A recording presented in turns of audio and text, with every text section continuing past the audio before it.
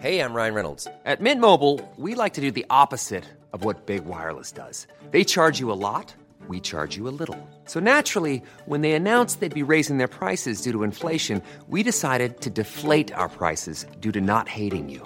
That's right. We're cutting the price of Mint Unlimited from $30 a month to just $15 a month. Give it a try at mintmobile.com/switch. $45 up front for 3 months plus taxes and fees. Promo rate for new customers for limited time. Unlimited more than 40 gigabytes per month. Slows full terms at mintmobile.com.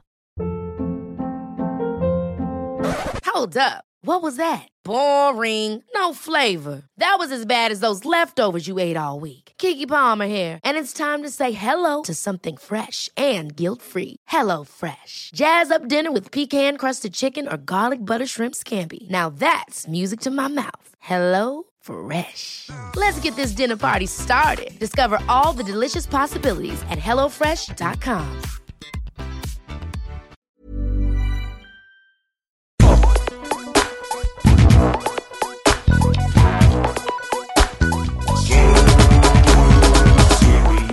Hey, what's up? Welcome to another episode. Issue or episode? You make the call, Siobhan. What are we going to say? Episode? Issue-sode. Yeah, Issue-sode. Perfect. Of Serious Issues, the official King's Comics podcast. My name is Andrew Levins. My name's Siobhan Coombs. And every week we read every single comic, almost. Pretty much. No, not really. It's less and less so, week to week. We read a surprisingly large amount of comics every single week, and we let you know which are the good ones, which are the bad ones, the ones you should be reading to, the ones you should be complaining about, alongside us on the internet. Yeah. Every week we kick the episode off with a little segment called First Things First, in which we review all of the brand new series and let you know which of the series that you should be jumping on board on day one with us, and the ones that maybe you should not be, according to us. Everything we say, it's our opinion. If you disagree, that's fine. Someone recently said on the Facebook, we have a Facebook group where people who listen to the show, or also people who don't listen to the show and just want to talk about comics, come to talk about comics. And someone recently posted, I just realized on episode 50 that I don't read any of the comics that the hosts read, and I don't agree with them about any of them, and then left the group, which was hilarious and very dramatic, and I really enjoyed it. And if more people could do that, that would make my week. Absolutely. No, please don't do that. But also, it's just our opinions, guys. It's fine. Our Facebook group is facebook.com/group/Serious Issues Podcast, or you can just find us at facebook.com/Serious Issues Podcast. Come and discuss comics with us. Please. Let's discuss comics with each other, Siobhan. We're going to kick off the first things first right now with a discussion of all the new number ones. I got 5 number ones in front of me. I think you might have 6. I might have 6, yeah. Let's kick off with one that I know was probably your favorite this week as well. It was certainly mine. Grass Kings is the name of this new number one by Matt Kindt, one of our favorite writers, I guess, on absolutely. Serious Issues, and art by Tyler Jenkins. This is a nice little companion book to our favorite number one from last week, Jeff Lemire's Royal City. Matt Kindt and Jeff Lemire have actually worked together numerous times on their own creator-owned projects, and also at Valiant. So, you know, they are quite kindred spirits when it comes to the comic book world. They're great artists, they're great writers. Are they both Canadian? Let's just say yes and endure the backlash if we're wrong. But this book is, it's normally, we've been reviewing a lot of Depth, the Matt Kindt book that he writes and draws himself, and of course Ether, a book that he does with David Rubin, that we really enjoy. So they had high expectations for this one, and it absolutely delivered. It's a very personal book about quite similar to what's the Brian Wood book we really like at the moment, that's about to be turned into a television show about the guys who live on a... Yep. It's basically starring Julianne Moore, except not confirmed yet, but they draw her really like Julianne Moore. What's that one? What's that Dark Horse one, Jim? Jim, the Dark Horse book. What's that Dark Horse book by Brian Wood at the moment called? No one knows, everybody. Right, I'm going to Google it. But... and also, by the way, in Serious Issues, we are recording this in the back of King's Comics. If you want to see the front of King's Comics, you absolutely should when you're in Sydney. Please do, guys. 310 Pitt Street. It's a great comic book store. And in the back, you have a fountain of knowledge from the staff that we will occasionally yell at. That's not Siobhan just yelling to the inner voices in her head. I mean, is that Briggs Land? Briggs Land is the book that we're thinking about. Similar to that, you have obviously a gated kind of separate community. What do they call it? A federated state? Is that what it is? Something? I don't really know. It's definitely not called that, but they Anyway. Yeah, because that wasn't a word. The thing, No. the noise that you made. are. But they live off the grid. They don't abide by the laws of the US. They have their own system of government. They have their own police. They have their own generators to get power. They're they're completely self-contained. So, they're not Amish, Jim, but they because they have cars and things. But basically similar. And there are significantly less Nazis in this book than there were in Briggsland. So far. So far. Who could say at this point? But this looks to be more of a mystery. This seems to be like sort of Matt Kint's favorite thing of like a sort of classic murder mystery within a interesting setting, like Depth or Department H, which is like a underwater murder mystery. This looks like a off the grid murder mystery. Yeah. And so we have kind of like a little bit of history of the land in which this community is now part of. The community is called Grass Kingdom. And we see an outsider being escorted out of Grass Kingdom. And they believe that this outsider is working for the mayor of the outside, or working for like a sheriff from a neighboring town who wants to infiltrate this community. And we meet a group of brothers that are kind of quite high up within this community, and some of them have different problems to the others. And then we learn of a missing girl. Which appears to be why our outsider was in the community to begin with. This is a really compelling book, so much more than my description of it. But it's hard to do a book like, pretty much all of Matt Kint's books are quite hard to describe in a way that does a story justice without giving away all of its absolutely incredible moments. And this is, as you said, like a good companion piece to the Jeff Lemire book from last week, because it has a similar incredibly beautiful watercolors. So this has a very sort of dreamlike quality to the whole book, while also being quite grounded in reality. I really like it. It's another book that feels very special, and this is nice that this is coming from Boom Studios as well. That's right. It's also a book, just like Royal City, that ruins the rest of your reading for that week because you just wish all comics were this good. Yeah, you shouldn't have read this at the top of your pile. That was a bad decision. I was so excited about it. I left it till close to the end. So just like we said, Royal City is an absolute must-get for any listener of this podcast. I would elevate Grass Kings immediately to that status, particularly if you were able to track down the Fiona Staples variant of this number one. Yeah, that's a beautiful cover. And in general, this is just like incredible, nice thick cardboard cover, and then beautiful paper pages. And it starts, like matte. It's great. The sort of book kind of starts on the interior front cover almost, which is very beautiful. Yeah, it's excellent. Matt Kint, got to be one of my favorite writers working at the moment. Yeah. I haven't disliked anything he's done since we started the podcast. So. Absolutely. And it is something like that I notice a lot when I've had to read a lot of superhero comics or mainstream comics, is it's so nice to get a comic without ads in it, as we do at Image. Always. And in this book as well. Boom. Yeah. So lovely. Well, there is an ad. There's an ad for Powerless, a very bad DC show on NBC at the moment. Yeah, but it doesn't come midway through the comic. Why is it here? It is funny that it shows up at the end. Like, surprise! Yeah, surprise ads. So yeah, that's Grass Kings gets a nice big 4 thumbs up from the Serious Issues team. Absolutely. So too does this next book we're going to talk about. This is a book that I had some small expectations for, but Siobhan, you had enormous ones. Well, I didn't have huge expectations. I was excited by the concept, but I sort of also was like, comics based on like established properties generally aren't that good, especially when they come from Dynamite, where this book comes from. Absolutely. And also they have given us a great James Bond book in the last year. True. And also like things that are sort of updated versions of kids' books can sometimes be a little bit weird and cringy and not that good. So we're talking about Nancy Drew and the Hardy Boys, number 1. It's called The Big Lie is the name of this story. It's by Anthony Del Cole and Werther Dieldra, 2 names I've never heard of before. Me neither. And this is basically a modernization of, at first, the Hardy Boys, and by the end, we also see them cross paths with Nancy Drew as well. Mm-hmm. This was awesome. Yeah, this was so good. Like, they're clearly trying to go for a sort of hard-boiled crime.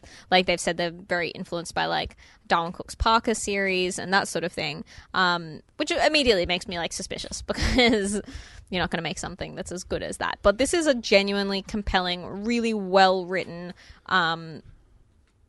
like, classic crime book. But like a teen they're still crime. teens. Yeah, they're still teens, but they're not, like... It's not like... they feel kind of like normal teens. Like, they're not written in an overly like, whoa, crazy teens kind of way. It's not a way that makes me hate them. Reading this, I really felt like this is what I want Riverdale to be. Yeah. Because, you know, they're definitely touting that show as being like, you know, Archie comics meets like a, you know, sexy crime story. Yeah. And this is exactly that. Totally. But good. Yeah. And less sexy, less let's be sexy. honest. There's a little bit of Which is sexiness. kind of good. Yeah, you know, Hardy Boys and Nancy Drew, I'm going to take a stab. Is that like a 60s British kind of I don't think they're novels? Is British. I think they're American, aren't they? it? Who knows? I really don't Oh, know. I I was always more thought of it's a British. Famous Five kind of person. Really? Well, that's definitely British. That's definitely British. What about no? I keep saying the name of like superhero teams. Like, I was going to say Secret Six and then Sinister Six. What was Enid Blyton's other thing? That Yeah, it was was famous the Secret Secret Seven. Seven. One of them was a Very dog, different. and one of them was like original trans icon. Really? No, it was a girl who dressed like a boy Right. and wanted to be a boy. But this book like does a really, really great job. And again, to do the Archie comparison, Absolutely. when Mark Waid and Fiona Staples did those first 4 issues of Archie, was this brilliant modernization that was just almost effortless, didn't seem crass at all. And this falls in the same boat, but the you know, the murder mystery that they're trying to solve is quite compelling too. Absolutely. Because it's their fucking dad. Yeah, so we start this book with both Hardy Boys in police custody because their father, who was a police officer who was then disgraced and kicked out of the force, has been found dead, and they are suspected as the people who have killed them. Seems a bit harsh to keep like 17-year-old boys in that kind of situation. They are when sexy haven't actually- 17-year-old they are boys. Sexy 17-year-old boys. I'm not allowed to say that. No, I don't think either of us are. And They're not sexy, they're just drawn that way. the art's so good as well. I really, really enjoy, like, every so often they do a sort of close-up panel with this really, like, almost, I don't know, I'm trying to think, like, I can't think of an artist who I can compare it to, but sort of close-up, really, like, lined, almost Dark Horse style portraits, which are really, like, really incredible. A little really. bit like Eduardo Riso in parts. Yeah. But way more sketchy. I guess it reminds me a lot of the, was that Dead Inside book that we're reading at the moment? Yeah, quite sketchy. absolutely. Yeah. And so basically we just see the Hardy Boys dealing with the fallout of their dad dying, finding out what happened on the night of the murder. There's a couple of, like, unanswered things. And then in the end we see them, that actually they've been following the advice of a unnamed female figure who at the end is revealed to be Nancy Flippin' Drew. With a cool leather middle jacket. name. Yeah. So that's great. Yeah, I love that's what I this. mean. Like, they don't modernize it like Nancy Drew has a bindi. And yeah, the No one's on Twitter. the no Hardy one's Boys like, are DJs. Yeah, that's a way better example than Yeah, my like- terrible attempts at comedy. That no one is on Twitter in this. That's like really, really great. there's no like lame version Chirper. of Tinder. Yeah, exactly. It's Like fucking chirper. yeah. So I really like this. I think it's a really solid beginning, and I'm keen to see where it goes. Awesome. Really love this. Good book. Good one, Dynamite. Good one, Nancy Drew. Good one, Hardy Boys. Also coming out this week was a somewhat anticipated book for me, Red Lion, a new book that came out through Oni Press this week, written by Neil Holman, who is best known for his work on the Archer TV series. Oh, okay. He was one of the writers on that, with art by Clayton McCormack, colours by Kelly Fitzpatrick, and letters by Crank. Crank with an exclamation mark. Do you reckon that's a name or a company? I don't know. Either way, I'm into it. So Their this birth name. is a book set in the future on Mars. It's like a military book, but it's also a space book, kind of, and it's also mostly a comedy book. Yeah. Just like Archer turned the world of spy agencies into like a an office comedy. This tries to do the same with a futuristic military complex. With a cool like murder mystery at like the core of it. Definitely. I actually really enjoyed the world building and story in this. Yes. I did not think very few of the jokes landed for me. There was a lot of like, oh, I need to poo jokes. Yeah. Those are the ones that landed for me. I did enjoy the comedy Willy. I always yep. love a good comedy Willy. Comedy dicks are good fun. I enjoy this because I think they did a really good job of world building without spelling it out. Like there weren't any sort of like the year is blah blah blah, Yeah, and exactly. we're on a terraformed Mars or whatever. Like it just kind of the story happened and you kind of had to keep up. And I thought that they did a good job of that. Yeah, me too. the jokes come like there's pretty much one on every panel, and that works Yeah. when you have a very talented voice cast who are able to kind of bounce off each other. I found it a little bit tiresome as I was reading it, as I wasn't able to I didn't have an idea of what these people sound like in my head. So I just kind of read it a lot more dry than I'm sure the author intended. Yeah, and I'm sure there were things that would have come across as like a really funny, like offhand gag that are given kind of more importance by the fact that they've been included in a comic panel. Like, Agreed. I did quite enjoy the bit where this chick's going like, I'll bang whoever I want. I'll bang Scurvy Dan. And she points at a guy and he's pulling a tooth out of his mouth and he's saying, oh my God, the whole thing came out. And I think that that still made me laugh, but I think the joke would have landed better if it had been able to be like kind of quicker and like more a split throwaway. second. Yeah, exactly. And you never see that guy again. But I liked the sort of, I feel like these are voices that you don't necessarily hear that often in comics, and I think he did a good job at like differentiating the different voices and having, I thought it was good. Yeah, me too. I'm definitely going to keep reading this for the next few issues to see it pick up. Like I said, a massive fan of the story. This weird, again, another murder mystery, but the murder of an alien and many members of a community. Yeah, there's a lot going on, actually. The world is... They really don't give you that much information about the world, so that you're going to be learning a lot each issue. Yeah, and there's a sort of, like, obviously there's this military presence who are fighting against some kind of local presence, but we don't really know who they are yet. And I think that's quite interesting, and I'm keen to see where that goes. Yeah, Oni Press doing some good stuff at the moment. Absolutely. I think any new Oni Press #1 is something I'm probably going to check out. Definitely. I mean, we also check out every single #1. Yeah, like even if I didn't have to, I'd still want to. Which is why I read Man Thing #1. Actually, no, I would have read this anyway. I was very curious about it because this is the first book that R.L. Stine, creator of the famous Goosebumps teen... Oh, not even tween horror novels. I had a few when I was growing up. Didn't we all? With the the raised bumps over the Goosebumps logo. Yeah, they were good. Fun stuff. I feel like there were so many good like ongoing series like that when we were children. Teen Power Inc. by Emily Rhoda. Yes. Bring that back as a comic. Absolutely. Animorphs. Yep. Why isn't there an Animorphs comic? Other than like the fact that it was a pretty weird concept to begin with. Kiss kids that could be animals, morph into animals. Is there anything more to it than that? Was there some weird government conspiracy? There was alien, like little slug aliens that like went into your ear and like controlled you, and that's what they were fighting against or something. Right. It was like government aliens or something. I'd read that for sure. Man Thing #1 is, are you a Man Thing fan? Look, I know nothing about Man Thing, which is probably why I enjoyed this. I know. I like him because he's such a mysterious figure. When he shows up in a Marvel book, he's this... I love the character design of him. He's like, obviously comparisons to Swamp Thing. They were created around the same time. They were created... Like the superheroes themselves were created within the comics in a similar, experiment gone wrong that landed in a swamp, and then a man gets created from the muck of the swamp. Man Thing is a lot less communicative than Swamp Thing in the comics, and he's more of like a horror, just like straight up kind of horror figure. Yeah. Who with the mere touch can dissolve your skin, kind of stuff like that. He's a big spooky dude, but so I was like, oh cool, R.L. Stine is going to do like this like kind of light-hearted teen horror version of Man Thing, but instead we get like this like super goofy.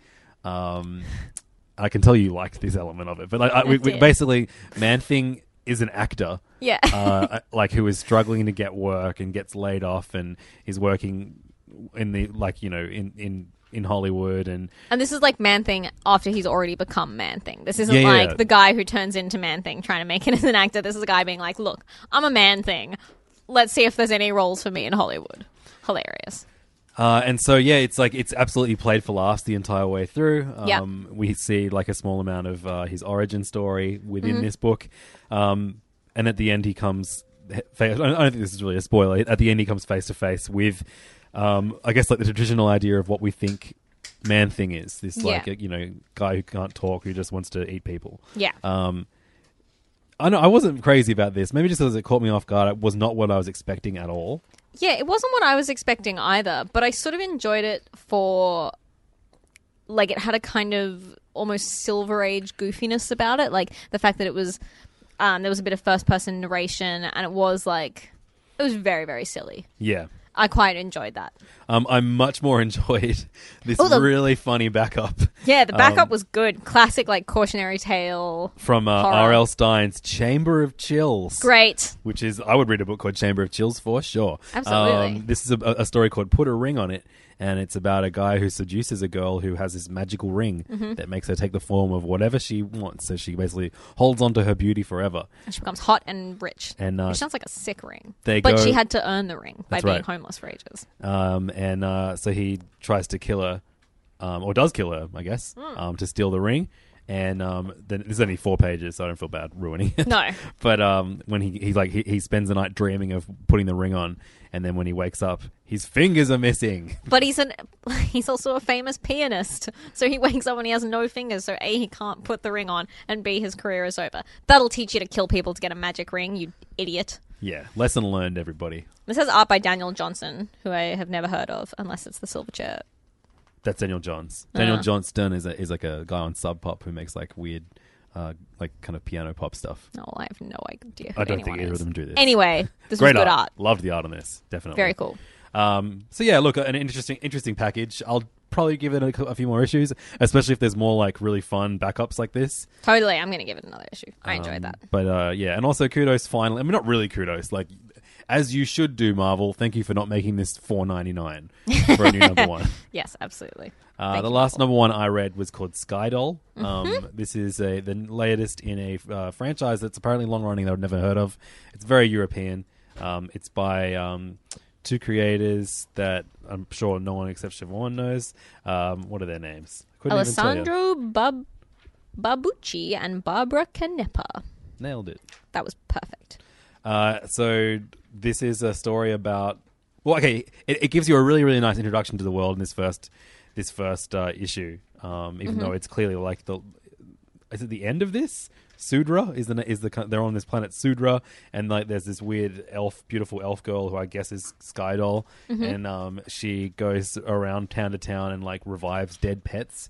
She's like resurrection with her resurrection powers, and in doing so, they give her like gifts of fruit and vegetables, which she then takes back to a bunch of other elves who are like isolated from their home planet and have to be in secret for some reason. Yeah. But then there's all this other stuff going on, and I was immediately lost, and I guess I have to read more of this series. Yeah, this is to understand it more. Basically, this is volume 4 of the Skydoll series. Volumes 1 to 3 have been adapted and not adapted, but like put in what's the word? Made into English. Translated by Marvel Comics, but this is the first time that we've seen this volume. I haven't actually read the rest of the Skydoll comics, but I really love this. It's such beautiful art. It's very sort of classically Euro, like sort of Do you reckon this pretty character's... sexy. I was going to say, is she over 17? I mean, who could say? She doesn't look it. Potentially sexy. Potentially sexy. Sort of almost like fantasy religion comics, like with a bit of social commentary. Yep. I think it's really interesting, and I'm keen to go back and reread the other Skydoll stuff. Unbelievable colors, very like pastels the whole way through. Yeah, it was a really fun read, but I had no idea what was going on for like the middle third of it. Yeah, absolutely. All these new characters suddenly get introduced, and there's rats and stuff. Yeah, that was confusing, but it was good. I still like, as someone who hasn't read any of the Skydoll comics, I enjoyed that. And this is out through Titan, who definitely win an award for always putting out the most, like, you know, the glossiest paper, like nice thick covers. You got to give them props. So if this came out on Marvel in the past, it was considerably less good quality than this. I'm sure. Maybe not. Maybe, I don't know. I'll go on a limb and say maybe. They're all the number ones I read, but Siobhan read one more. Oh yeah, I did. Because I hate myself. I read ludicrously, because I've never seen the TV series. So I think if you have seen the TV series, you will automatically have a leg up on me for this one. But I read Charmed number 1. So last week when we went through what was coming out this week, you went, ooh, Charmed. Did I? Yeah. I mean, who knows what's going on in my brain? I've never seen the TV series. It never really appealed to me, especially because, like, if you were a witch and the most that you can, like, the coolest thing that you can do is own a nightclub, I think that's a shit use of powers. All I remember of the TV series is that it had The Smiths as the theme song, like The Time Is Now. Oh. Or whatever that song is called. Wow, I can't believe Morrissey allowed that. That doesn't seem like the sort of thing that he would be into. He said, "You had me at Witch's own nightclub." This comic made like no sense to me from a perspective of a new reader. It was like there was so much exposition and so much like I can imagine that if this was a script and if this was acted out by the performers, it would have been better. But it doesn't. It's really poor as a comic, and the art isn't very like the art is serviceable, but nothing more. They do a pretty good likeness of all of the actors. It was she was super. Alyssa Milano. Alyssa Milano. That's yeah. There's Alyssa Milano and. Oh, definitely over 17. Sexy. Yeah, they definitely. Yeah, she's like 40 now. She keeps hot. Yeah, God. If you like Charmed, maybe read this. If you don't, really don't. It's got nothing for you. If you don't like Charmed, there's no way anyone except you bought this. Yeah, I know. Look, I just gave it a go. I thought I'd give it a try. I don't know why. It's not for me. Moving on. So those are our number ones this week. That is First Things First. Which new series are you going to pick up? Let us know. SeriousIssues@kingscomics.com. He said as he furiously made small talk while looking for a coin so that he could play the most famous and most beloved segment of Serious Issues, Flip a Coin for Marvel or DC. Every week, we flip a coin to see whether we will review DC or Marvel first. It's a riveting time. Siobhan, what is heads? Heads is Marvel. Okay, and it's a 50-cent piece we're playing with right now. Amazing. So I'm flip it right now. From 1978, and Tails, so DC first. Great. DC, I'm going to go out. Would this be interesting to anyone if we said who won each week, or is that just like competitive bullshit that we shouldn't buy into? I feel like that's competitive bullshit that we shouldn't buy into, but I also think Marvel wins this week. Oh, really? I just think it was a bit of a, I think that, there was some good stuff through DC. I'm sorry. Let's get through I don't know. Let's talk about it. Let's talk about the big three. Absolutely. Action Comics, Wonder Woman, and so Superman in Action Comics, Batman in Detective Comics, and Wonder Woman. In Wonder Woman. I thought they were all really good. Yeah. Beautiful. That good. Let's talk about Action Comics first, because it had this has been the biggest mystery in the Rebirth DC verse. I mean, since it started. aside from all the Watchmen bullshit. Yeah, but that's not even like no one cares about that, except if you Except do for care almost about that. everyone. Sorry, guys. Which is fine. But like the real mystery is who is Clark Kent? Why is there this Clark Kent walking around who has all of the memories of Clark Kent but none of the memories of Superman? So if you haven't read this yet, we are going to we're going to try and gloss it. We can't. We we can't have not to talk spoil about it. this without spoiling So it. if you haven't skip listened- forward to 90. I'll mark it. Yeah. I'll mark it in the show notes. Just skip forward to whatever time I say we stop talking about it, and we will stop talking about it. But if not, I'm gathering a lot of you have read it or just don't care. Yeah. Action Comics number 975 finally solved the riddle of who this fake Clark Kent has been, because obviously we have the Clark Kent of the New 52 universe, and Superman died just before Rebirth, and we have the Superman from the universe before New 52 now in this universe, but this whole time there has been this Clark Kent who doesn't have the powers of Superman, but is just like taking the role of Clark Kent. So he's just an intrepid reporter. That's right. And he's been kind of more and more nosy into the lives of Lois Lane and Superman. And at the beginning of this Superman Reborn kind of mini-series that they're doing across Action and Superman, we saw him show up and kind of steal Superman and Lois's son, John. Then we kind of were like, okay, they're finally going to reveal who this guy is. Who is it going to be? Is it Martian Manhunter? Is it... Bizarro. Is it the Eradicator? Brainiac? Exactly. There are all these different options of who it could be. And in this issue, which is written really well by Dan Jurgens. With beautiful art by Doug Mankey. I love Doug Mankey. I was just so on board with everything he Yeah. did in this. And it's a real showcase because as our fake Clark Kent reveals himself to be who he is, he kind of goes through all the options of people that he could possibly be. And so Doug Mankey gets to draw these fantastic... kind of He draws a great pages Brainiac of all of Superman's greatest foes, a lot of who we haven't seen in a couple of years in DC Comics. So we have he kind of cycles through Lex Luthor, Bizarro, Brainiac, Mongol, yep, Parasite. Who else is in there? Darkseid, Cyborg, Superman. And then finally, it's revealed to be Mr. How do you pronounce his name? I say Mitsapitlik. I say Mr. Spitlick. So there you because go. of the Yours is grossest. Well, that's how I know him from the animated Superman TV right, show, okay. That's which is probably voiced accurate. by Gilbert Gottfried. Yeah, so which is why I like perfect. Mr. Spitlick so much. And it actually said, like, when he pronounced his name, it was like Mr. And then it had like him spitting and then licking. So Mr. Spitlick, yeah. Really well done. That's the iteration of the character, both in the show and in the comics based on the animated TV show that Mark Millar wrote. He was used so well in that I always have so much love for the character. I Yeah. know a lot of people that are kind of, you know, if you've only been reading Superman since the New 52 started, you'd be like, what the fuck is this? Yeah, what is this like goofy dude in a little purple hat?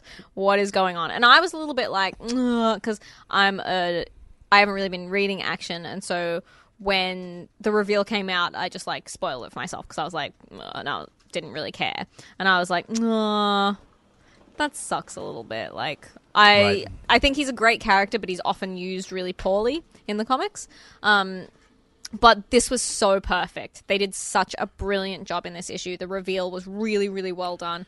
It has that perfect combination of like, he's goofy, but he's a genuine sinister threat. And in this, he is really sinister because he feels hurt by Superman. Yeah. And I think that was really clever and really well done. I was spending, as I do every week, way too much time discussing comics in the official Serious Issues Facebook group chat, which exists as well. You can join that by joining our Facebook group first, then asking to join the group chat. Basically talking about how, like, you know, because a lot of younger readers were like, what is this weird wizardy guy from another dimension who shows up every 3 months to play games with Superman until Superman can convince him to say his name backwards, and then he returns to his home dimension. It sounds goofy. It is goofy. And kind of there was this decision, like a lot of them agreed that like you can't really modernize a character like this, but I thought it was cool that they didn't actually try to modernize. Yeah, they didn't try to absolutely. make this like a grittier version of Mr. Spitlick. They just That made would've him. sucked.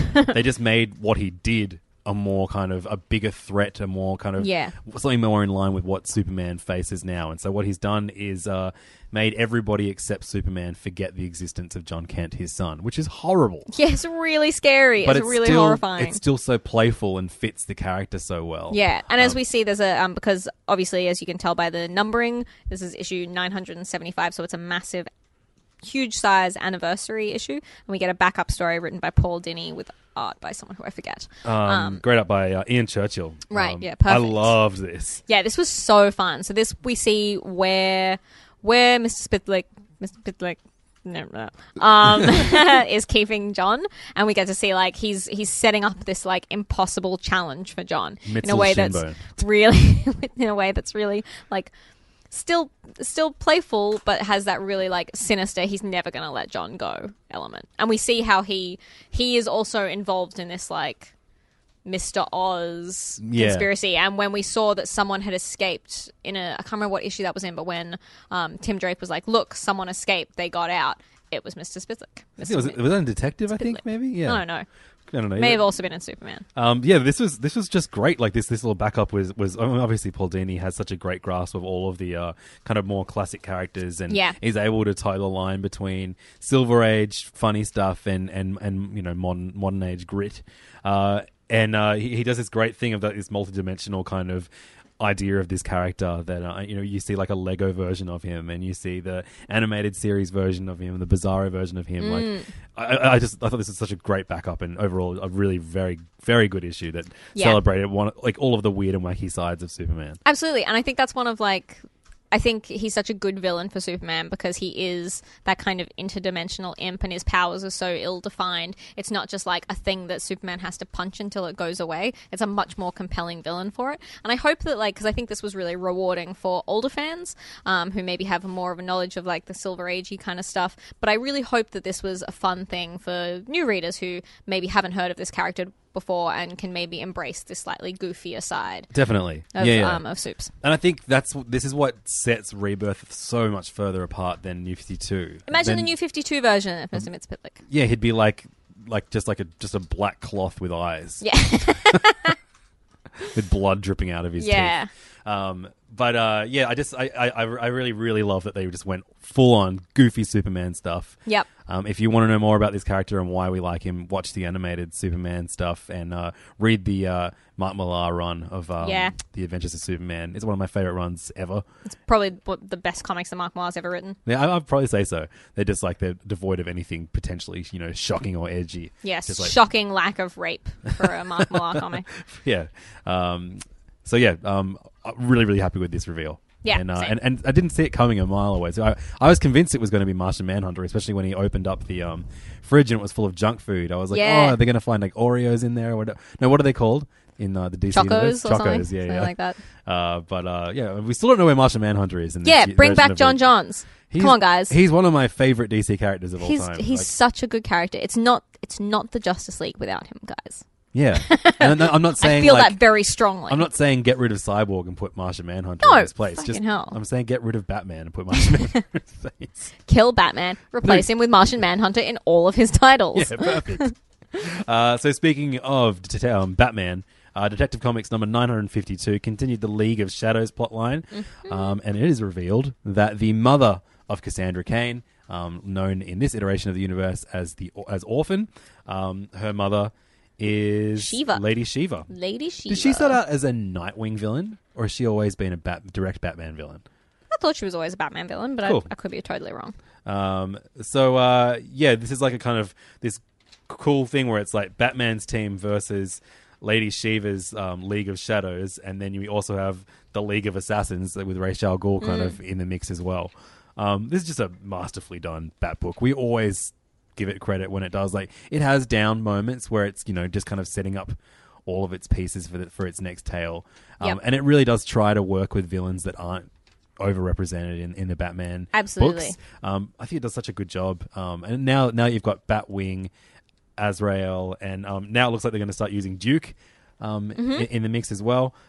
This is just a really great team up book between some of the better characters in the Bat world, and it's great because like this is a genuine, like, this is a good size threat for this team. I think like it seems like an insurmountable foe, but it's not like this huge intergalactic thing. Like it's not the whole world that's at stake. It's just Gotham. Exactly, and this is successful because it's just a book about Gotham and the people in it. Absolutely, the good, the bad, the and happy, it's good. and the sad. Mostly sad, let's be honest. But it's great character development also for Cassandra Cain, Yes. who will probably have to change her name to No Longer an Orphan. Oh wow, that's a mouthful. Yeah.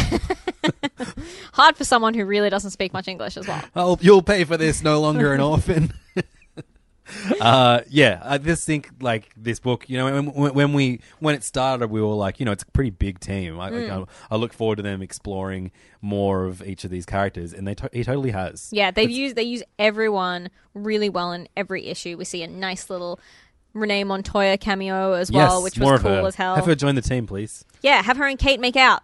Sure, do that too. But yeah, I like this. They're over 17. It's sexy. James Tynion IV, of course, doing masterful writing on this one, and great art by Christian Douce as well. Perfect. Great issue. The final corner of the Trinity is Wonder Woman, and it's got issue 18 of Wonder Woman this week, written by Greg Rucka, and I want to give a massive shout out. I think we said we quite liked it last time she did did art on this, but this is now that Nicholas Scott has moved on from the book to go back to Black Magic, which is very exciting, returning very soon. I think this month, they right? keep pushing it back. Greg Rucker on Twitter keeps being like, Black Magic coming back April, and then the next time it's like crossed out April, May, and now I think it's June. Whatever, they're working on it, so it's as good a quality as it deserves to be. But in Nicholas Scott's pace, we have Bilquis Evely, and she's so good. She's so good. Like, this guys.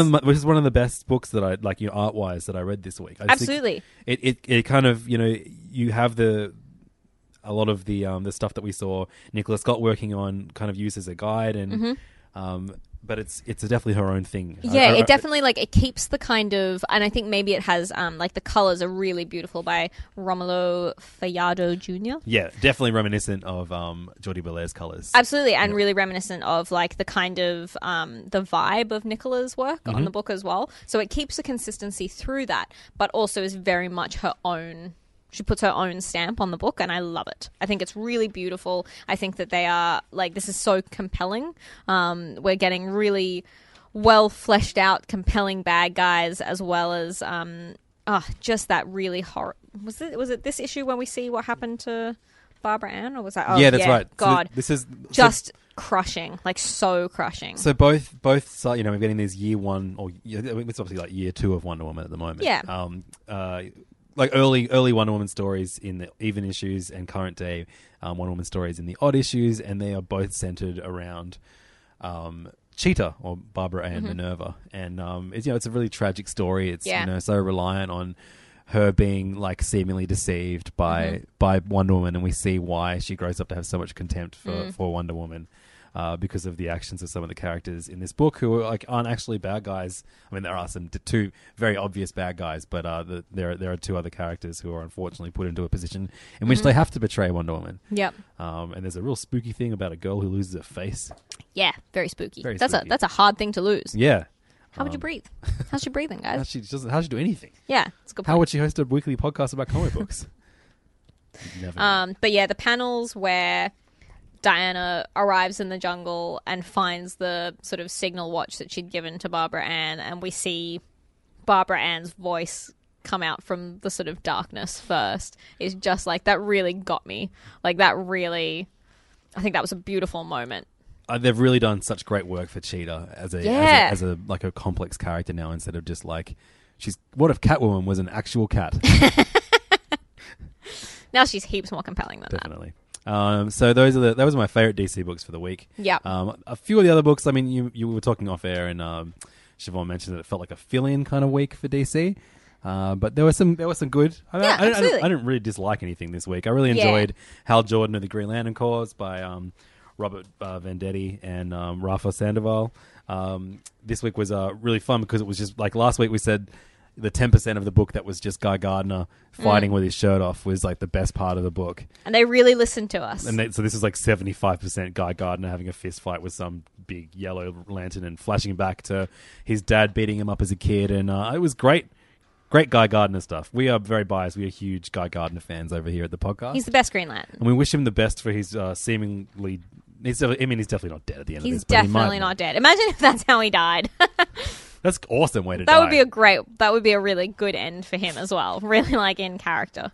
So while that's happening, a bunch of bullshit color stuff is happening with the other colored lanterns. No one cares. Honestly, just give me a book, either Space Police stuff or Guy Gardner just getting into fights. Yes, agreed. Yeah. This was really good. And also like heartbreaking, you get a little bit of like Guy Gardner's sort of childhood thrown in there. That was pretty like sad and gives a bit of nuance to a fairly like one-note angry character a lot of the time. But yeah, very, very good. Enjoyed that a lot. I actually quite like Flash this week as well. Flash number 18 by Josh Williamson with art by Jesus Marino. This kind of did a lot of great work kind of building on the character of Kid Flash, who's been a part of this series. Who I would like to see more of, really. Yeah, and we know his father is Reverse Flash, and we learn that his father has been moved from the local jail to Belle Reve, which is where Amanda Waller and Suicide Squad are. Mm-hmm. So Flash and Kid Flash break into Belle Reve, and then they go to Australia to talk to Captain Boomerang after that, which is very funny. That was funny. I'm just trying to, because the most fun thing about Captain Boomerang as an Australian is always finding what, weird, terrible, non-used Australian slang they're gonna put in. I don't think there was anything actually that nuts this week. When is Captain Boomerang going to say something realistic like, I'm fucking cooked, you gronk? When's he going to be like, you know what, Flash? You really are a bit of a mad cunt. That's the Captain Boomerang we deserve, but this one will do. It's real wacky. They're actually in Australia at the end of this, in the Outback. That's all there is to Australia, the best guys. thing is that they were able to track Captain Boomerang to the Outback because he was spotted at the Sydney airport. It's a really small country, guys. Yeah. It would be really easy for you to find him. But it is I love the character of Captain Boomerang, and we had great moments of him this week in The Flash and also in Suicide Squad. Although, in the continuity of Suicide Squad right now, all the Suicide Squad are free, which is why we see Captain Boomerang in the Outback in this issue. But also, Amanda Waller is dead. Oh. So I don't know. She's definitely alive in this issue of The Flash. How'd she die? What'd she die of? Well, how about I talk about Suicide Yeah, Squad tell me right about now? Suicide Issue Squad. 13 is Suicide Squad. So when this book started, and old mate Jim Lee was doing the artwork on like 12 pages of each issue, and they had some weird backup for every issue, backup story. I thought it was annoying, but now both stories, so it's like a main story in this one, which is drawn by John Romita Jr., doing Ooh. some like career low art, I think. And then we get a backup, which is drawn by Eddie Barrows, which I really, really like. But they're both two stories that have to do with the main. They basically continue the backup continues the story from the main part of the comic, and so we have two crazy cliffhangers in issue now. Oh, awesome! And That's what you want. without Maximum. spoiling too much, the first cliffhanger is all of them.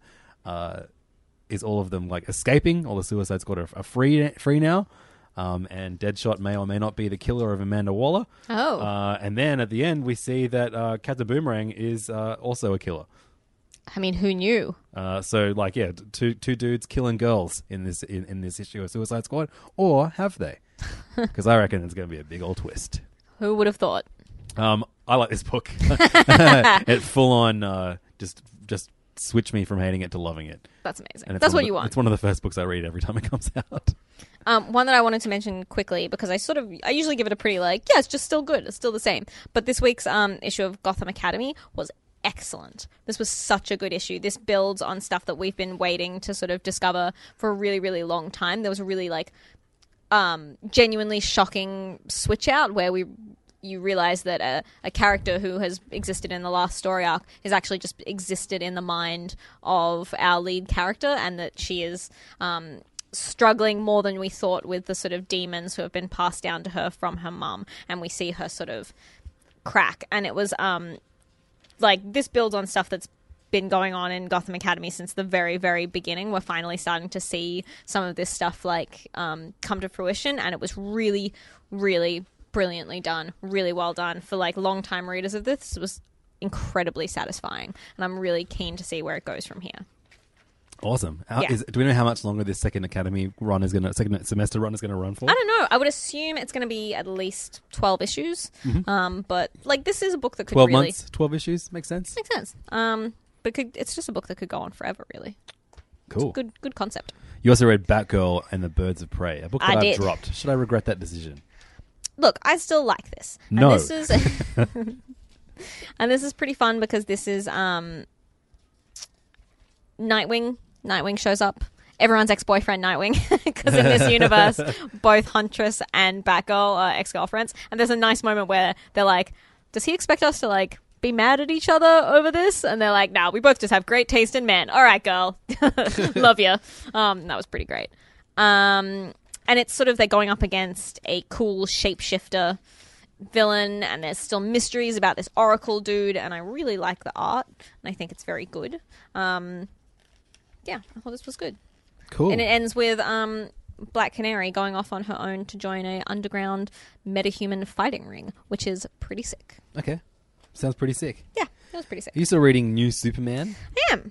by the guy whose first names I can never remember? Jean Luen Yang. Those are the ones. And that Ivan Bogdanovich. I remember his name all the I time. really like the art in this. This Yeah, me guy, in this issue, we see Lex Luthor show up again, which is always good fun. And I think he draws a really good, really character-driven Lex Luthor. It's a sort of, he's got a very animated face almost, Definitely. which I really liked. Yep. And it continues on the haha, Lex Luthor speaks really bad Mandarin. But Or then at the does end, he, Siobhan? it's the crazy reveal. Actually, I speak great Mandarin. It's just a good business trick.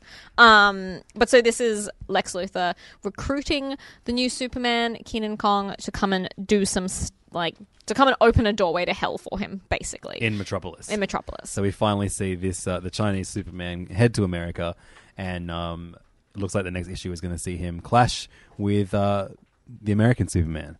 And also, like, there's a couple of things in this which I really like to build out this universe. I like the continued existence of Keenan's sort of mentor character who's teaching him to use his chi, and kind of goes like, you shouldn't accept this offer from Lex because it's a shortcut, and we both know that that's not how these things work. But Keenan is headstrong and stupid, so he still does. Also, he wants to avenge his mother's death. So yes, I mean, that's that's fair. That's fair, I guess. Also, Chubby Batman, one of my all-time new favorite characters, has made himself a Robin bot, That's right. which is adorable and very cool, and I like that a lot. And we also see who is clearly going to become the Flash of this Chinese Justice League. who is like a cool, spunky Chinese American girl. Yeah, she's a speedster. And we see the rest of her team kind of show up, and I really enjoyed this. I thought this was like an incredibly solid issue.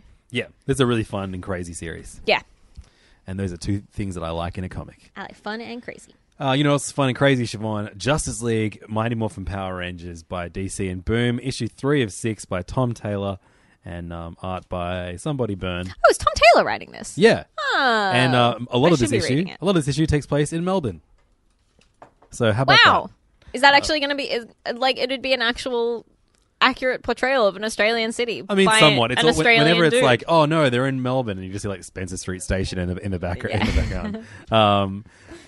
Didn't the bulk of the Power Rangers movie that came out in the late 90s wasn't that shot in Sydney? I think so. I don't know. But look, this is a very fun and silly series combining Justice League and Power Rangers. But it wears its silliness on its sleeve, and you have just brilliant moments where you have Batman saying, "All right, everyone, get on the pink mastodon," and stupid stuff like that. That is kind of fun, and I think Tom Taylor's like the right kind of person to do that sort of book because absolutely. he understands and embraces the silliness of it. So yeah, it's not, you're not going to get any level of depth from it. Things are just kind of taken oh, now we're going to do this because that's what we're going to go do. Let's punch a hole in the earth. Hooray. But it's funny. It's really, it's lighthearted, and at the end of the day, it's fun, which is exactly what these kind of books should be. Absolutely. If the coming together of Power Rangers and Justice League isn't fun, what's the goddamn point, everybody?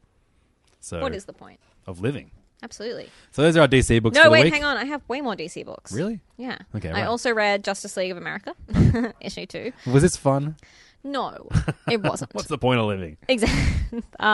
It was just like I'm probably going to read the next issue because the setup for the next issue feels almost like not at all, but almost a little bit Justice League internationally. Like not in any kind of this is a fun, funny book way, but in a it looks like they're going to start dealing with kind of international issues. Like they're going up against the sort of ultra boring, evil alternate universe superheroes who have been the villains of the last 2 issues are now being protected by some state, and they're like, oh, we're going to this is going to be the best state ever. And it's either Eastern European or, it's sort of foreign in some Sure. kind of Those damn vague foreigners. way.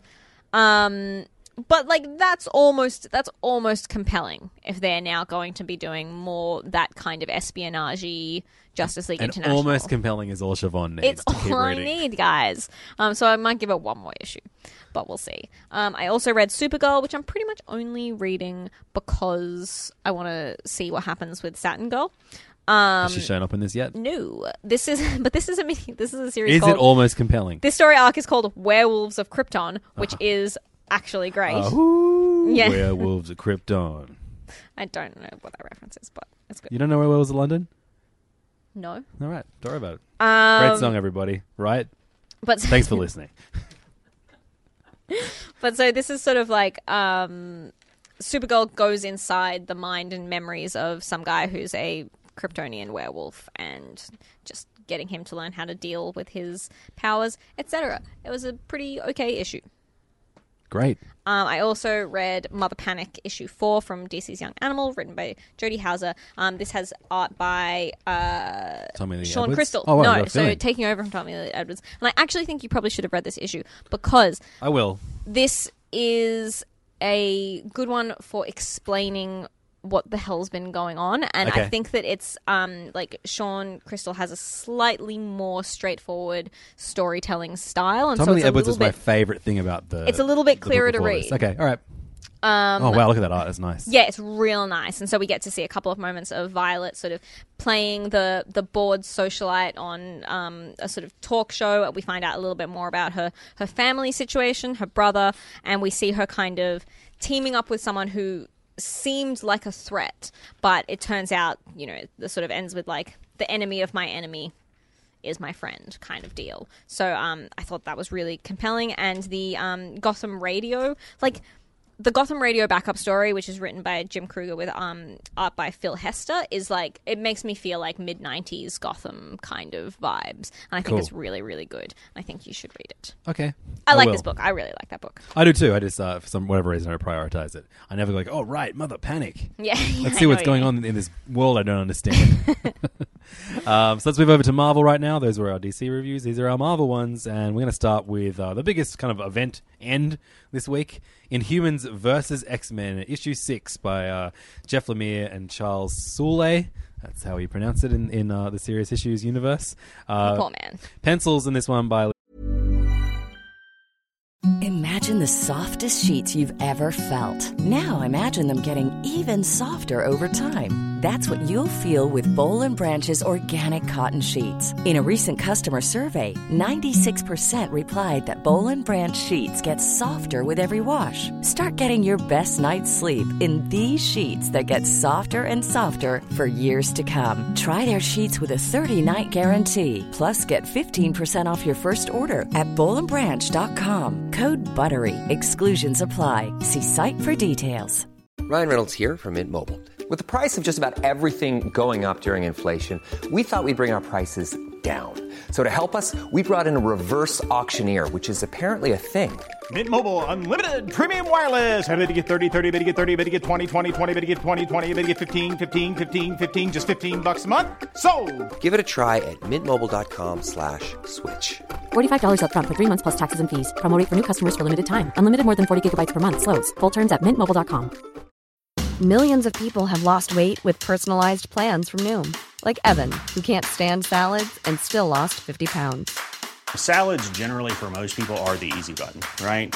For me, that wasn't an option. I never really was a salad guy. That's just not who I am. But Noom worked for me. Get your personalized plan today at Noom.com. Real Noom user compensated to provide their story. In 4 weeks, the typical Noom user can expect to lose 1 to 2 pounds per week. Individual results may vary. Francis Yu and inks by Jerry Alan Guilan. Perfect. This book certainly ended, right, Siobhan? It absolutely finished. And it ends with a dumping, which is kind of funny. Who gets dumped? Was this in this comic? Oh, yeah, you're right. Medusa dumps Johnny Storm to go and flirt with her husband. Spoilers. Sorry. But we all know... Was anyone invested in that relationship? And we all know it was never going to work out. Come on, guys. She's a queen. He is Johnny Storm. Johnny Storm gets around, though. He really does. He was married to her sister. Who gets more superhero women? Matt Murdock or Johnny Storm? I think probably Johnny Storm. Yeah, okay. All right. He's red hot in the bed. Yeah, sorry, everybody. Yeah, everyone. Everyone's disappointed in you. Werewolves of London again. But this, I don't know, like this book was just a mess. It was always, this book's always ended in this big, dumb, messy fight in which like someone is outed as the main bad villain and they just say what they were trying to do from the get-go and it's all so righteous and silly. Yeah. And, sometimes these are the reasons you read these books to begin with. But Emma Frost is now the biggest bad mutant again. And it looks like she's probably going to restart or rejoin the Hellfire Club, but wearing Cyclops' helmet. Cool. Oh, Not really? cool. Not that cool. Not that cool. Well done to everyone for making this series, which we loved every issue of. Can't wait for Inhumans versus X-Men versus Avengers next year. But I really enjoy that the end of this book was basically like, oh, if you guys had just told us what the actual deal was, then we wouldn't have had to fight you. And the Inhumans were really reasonable about it and like, oh, if it's going to kill all of you, then yeah, that's fine. We'll just get rid of the Terrigen clouds and, get rid of this centuries old legacy that we pass on to our children. And I was like, it's really decent of you, Inhumans. Emma Frost ends this book looking like Judge Dredd. That is kind of cool. She's But, like, she a has an English sexy accent bondage too, one? right? She's English. Yeah, she's British? English, yeah. Okay, cool. That works. I think they've just kind of lost what Emma Frost is in this book. Like, she's just kind of now this, like, self-righteous, like, Scott was right about everything kind of character. And she's a bit, like, mad and annoying. And I miss good Emma Frost. Havoc was in this book too. I miss Havoc. I forgot that he's all fucked up now. After his face is all messed up, guys. Yeah, I forgot about that too. And what's also cool about this book is that there's no more green pea mist that is the biggest threat to mutants. Phew. So that Terrigen Cloud is gone forever, everybody. I was actually kind of hoping that it would like become a character, like it would just like in the same way that the what's the simulation Cerebro became a character now. Mm-hmm. It's just Danger. That's right. The Danger Room became a character. Everybody, not Cerebro. We know what you mean. But imagine if there was just like this just big green cloud man who was a bad guy or villain, depending on how the story needed it. That's basically like Galactus in the Fantastic Four movie. That's right.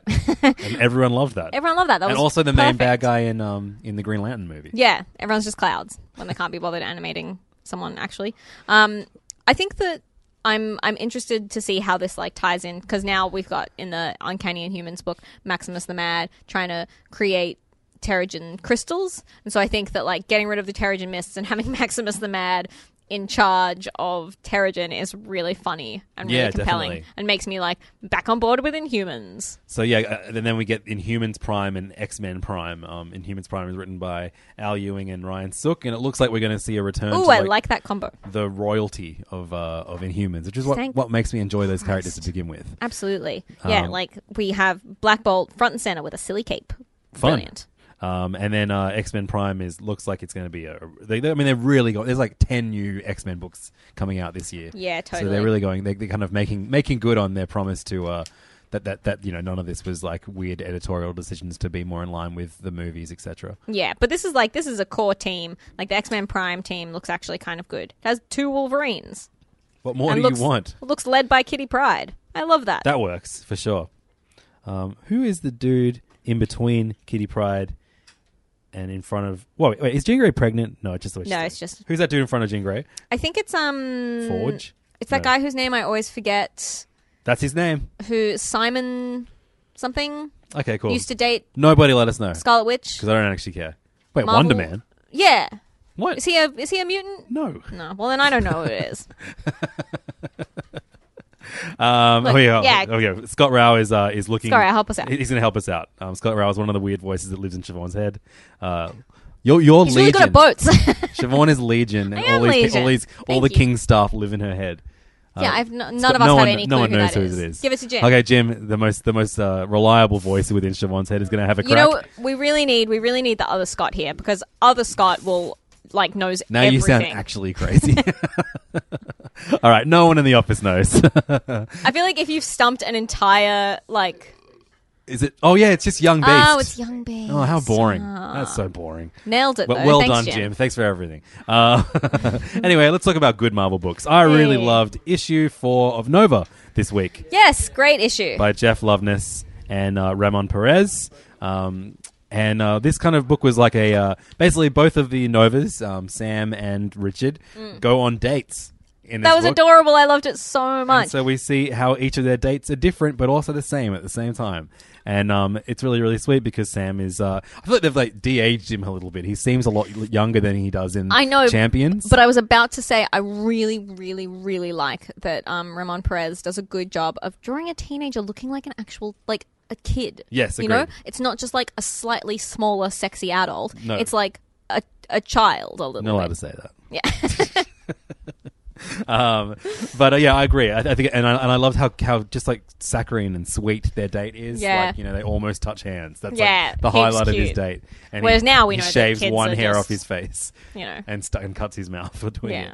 And then we have Richard saves Rider. a homeless guy. It was really cute. Did you like the depiction of Gamora in this book? Yeah, I did. So this is quite in line with how she is in the books that I keep telling you to read whenever we bring up how much you don't like Gamora. She seems boring to me, and I refuse to read anything to dissuade myself of that. So yeah, in the fantastic run by Andy Lanning and Dan Abnett, Gamora and Richard Rider were an item, and it was quite a nice romance. So when Richard Rider ends the end of that massive saga, trapped in the Cancerverse, it was quite a bummer. But we know that he's returned from the Cancerverse with something fucked up inside him. Yeah. And it looks to be like channeling a weird alien thing that may have something to do with the disappearance or something bad happening to Kaylin, who is Sam's little sister. Who the front cover of the next issue has her kind of like sinking amidst a weird beast of Nova helmets. Yeah, pretty cool. Real cool stuff. I like this. And the art's so good. Yeah, I know, of course it is. Roman Perez. I love that he's also a co-writer of this. Yeah, totally. Yeah. I think that's a good level of respect that people like. It really should just be an equal creator. Agreed. Mark, I think a lot of the time. Great stuff, everybody. Great stuff. I Great also comics. loved The Unbeatable Squirrel Girl, issue 18. Funnily enough. Because we always do. Yeah. Issue 18 of this, written by Ryan North with art by Erica Henderson. You know what is the thing that I don't know if we've mentioned it before, but they don't get enough credit for doing? It's because it's so embarrassing most of the time when they put like chirper or whatever in just comics. like Twitter references. References and things like that. But all of the like the catch-up page is just Twitter. Yeah. And it's really funny and it's really well done and they do a really good job of bringing those kinds of contemporary things into it without it feeling really cringy and weird. Yeah, it's a combination of Ryan North and the editor Will Moss. Will Moss is Marvel's probably best editor when it comes to comedy stuff. I just think, I mean, obviously we love any moment of Ryan Northism that comes out of any of his books is a joy, and so that him doing an entire page of tweets between the accounts of the now AI Tony Stark and Squirrel Girl, of course, is going to be super fun. Yeah, give Ryan North an AI Tony Stark book. I mean, this is a continuation of a story that we didn't actually review the beginning of, because I think it was one of the weeks where we just kind of did like number ones with a little check-in on Siobhan's Right, okay, picks. In this issue, a friend from university that Doreen has made, who's kind of given her the ability of flight, turns out to be evil, and has made like chips so that she can communicate with animals and control them basically. And there's so many brilliant lines that just make you actually laugh out loud. If you're a fan, I know a lot of people aren't necessarily fans of Ryan North's style of humor and writing. It's right up my goddamn alley. Absolutely. And it is like he does have an extremely distinctive voice that carries across to all the things that he writes, which is not like, it's not a bad thing, but you just have to like his style. Yeah, it's very obviously a Ryan North book. Absolutely. When a bad guy says, after Squirrel Girl kicks a bad guy, he says, no, I only wanted the benefits of crime, not the consequences. I was going to say I could read like 100 pages of this, and that's exactly what we did when they put out a graphic novel last year called Squirrel Girl Beats Up the Marvel Universe. Jim, did that sell well over at King's over here? Really well. Oh man, the world is a happy place to hear that. And man, Erica Henderson is so flippin' good. She just blows me away with every single issue that comes out. I can't believe the level of quality that she puts out on a monthly basis. Yeah, I think definitely. It's really incredible. Like the 2 pages of quick fire, like 16 panel conversations were so incredible and like so well done. And I think she's a treasure and a gem, and she should be cradled softly. Yeah, I agree. By all of us. And like, while it is every week, it's just a joy to kind of point out all the funny little, aside jokes that either Ryan North or Erica Henderson just kind of put in there for us to giggle at. Like within this version of the Marvel Universe, there is a bar called Beer itself. Yeah, brilliant. But also I think that this is one of the better stories to come out of this run too. Absolutely. They're totally in line with this version of Squirrel Girl. I hope this comic never ends. Yeah, it's such it's one of those really, it's such a great comic that has a real knowledge of and affection for the Marvel Universe, so he can make silly jokes like that, and they work really well, and Erica Henderson just sells every joke so well. Yeah. Just brilliant. Really brilliant. Really great. You know what else is brilliant this week, Siobhan? What else? Power Man and Iron Fist, number 14 by Kevin Walker and Sanford Green, one of my favourite duos working in comics today. Yes, please. Another comic that I wish would go on forever and ever because they seem to be building on something so incredible, but unfortunately we know this series only has like 3 issues left. Oh, before gosh. goddamn Brian motherfucking Michael goddamn Bendis takes over and does a Defenders title with That's him. his full name. That That's is crazy. his full name. I called him up the other day and I was like, hey bro, what's your full name? And he told me that was what it was. So this is just a brilliant... So like since the very beginning, and I didn't realize at the time, I thought it was just him kind of telling these 4-issue story arcs, but they've been building up this massive concept of street magic. And I thought there was a throwaway line used in that first arc with Black Mariah kind of having this weird street magic artifact that was helping her be extra powerful. And then Signor Magico, whatever his name is. Which should be offensive, but it isn't. It's just so good. I don't know. So basically, Alex Wilder, who is best known from being a part of the Runaways, basically wants to become the most powerful street magician of all. Yeah. And going down that and not dark path. Like close-up card tricks, guys. No, street magic is... magic from the streets. That's right. But he has a demon that he's extracting the blood of to make a super addictive drug that kind of possesses your soul as you get addicted to the drug. And there's just there's such a great balance of supernatural stuff and cameos from just members of the Marvel Universe that really work within this world. There's great villain work done too. I really love this iteration of Tombstone, who's one of my favorite Marvel villains. Yep. He's in this a lot. Yep. And I love that they call Alex Wilde A Wild. Yep. Alex Wilder A Wild. I think that's really great. There's just so much cool shit going on in this, and it's a real epic. There's so many pieces of this story coming together. And it's such a good one because, like so many of our favorite comics, it just plays on the fringes and the weird corners of a universe. So this just takes advantage of all the weird magic stuff in the Marvel universe, but without sort of relying on Doctor Strange. Instead, we get what's his name? Oh gosh, Senor Magico. No, the other one. Oh, we get Brother Voodoo. Yeah, Voodoo. Dr. Voodoo. Dr. Voodoo. Is it Brother Voodoo? Not according to this. Okay. And then at the heart of it, of course, is the friendship between Luke Cage and Danny Rand, which hopefully will carry over to their TV show when it comes out in a week. Yeah, that's soon. Yeah, very soon. I can't wait to not really watch that and read comics instead. Yay, my favorite. You mentioned Doctor Strange a second ago. Yes. So this is a book that I haven't dropped it. I'm very slow to read issues of it because it's kind of been quite all over the place and has Isaac Newton as a main character and Merlin and all real actual magic figures. But I really like the weird evil version of Sir Isaac Newton that I think Jonathan Hickman first introduced. Would I be correct on that, In Jim? the Shield? In the Shield Shield books? comic? Maybe? Everyone's nodding at me. Everyone's nodding. Everyone in my head is nodding at me. So I'm right. Did you ever watch Herman's Head? No, of No. course you didn't. You're 18. I don't know what that is, but Scott Rao is giving it a thumbs up. Also, I'm not 18. I'm a grown woman.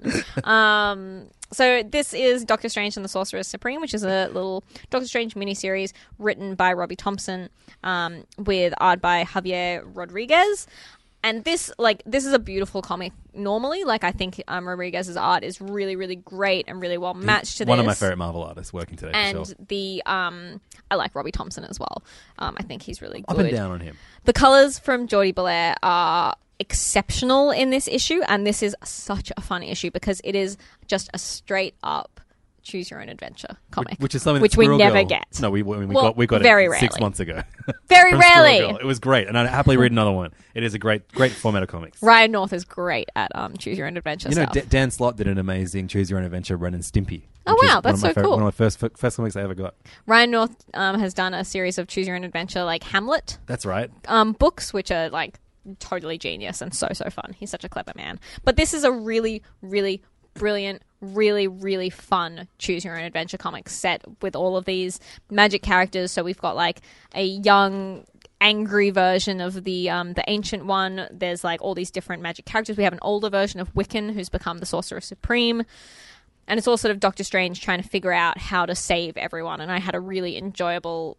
I probably spent about an hour reading this issue, which is such great value for money for a single issue. Just flipping back and forward, trying to figure out the best way to solve it and to get through it and to read all of the possible endings. And it's set in this really trippy, interdimensional, perfect for Doctor Strange, perfect for the talents of Rodriguez and Bellaire. I think it's just how beautiful is that? That's out of control. How great it is. It's this is. If I don't know how much longer this is going. Oh, it says next showdown with the Avengers. Great. But I feel like a real turd because I dropped off at the last issue. You are too. a real turd. I feel like a real turd, everybody. A real life turd. So I'll definitely pick this up on my way out of Kings tonight. Yeah, heaps fun. Really good fun. Really great issue. Great standalone issue. I feel like you could almost read that just on its own. I love the idea of just collecting all the Choose Your Own Adventures comics. Yeah. Because they're all so much fun. Yeah. I love It's choosing fun. my own adventure, everybody. Yeah, absolutely. Fuck Maybe your we should adventure. do a Choose Your Own Adventure episode of Serious Issues. That sounds like so much work. Let's do it. All right, so let's move over to Wolverine.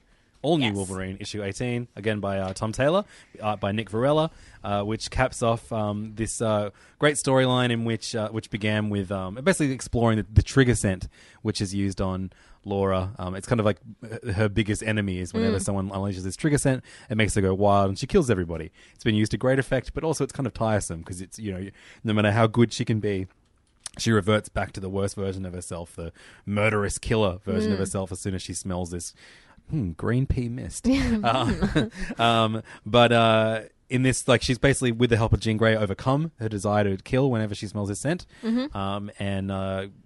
Like a bunch of stuff happens with Gambit, and she takes and A bunch of stuff happens with Gambit. I would read any comic that had that as a synopsis. yeah. I mean, like, I don't really care about the big bad of this. I really loved the reveal that at the start of this story, she felt so bad because 30 people died after she hit Salem and smelt the trigger scent. But it's revealed in this that as soon as she realized she'd had the trigger scent, she clawed her own brain. Yeah. And passed out Straight through her skull. And so someone else had to kill and make it look like like Wolverine did it. She's a really good guy. Yeah. And I also loved her putting on a Iron Man suit. I liked it better when she To fight. busted out of it. And so, Yeah. like, that was probably an expensive piece of equipment. She just turned it into shreds.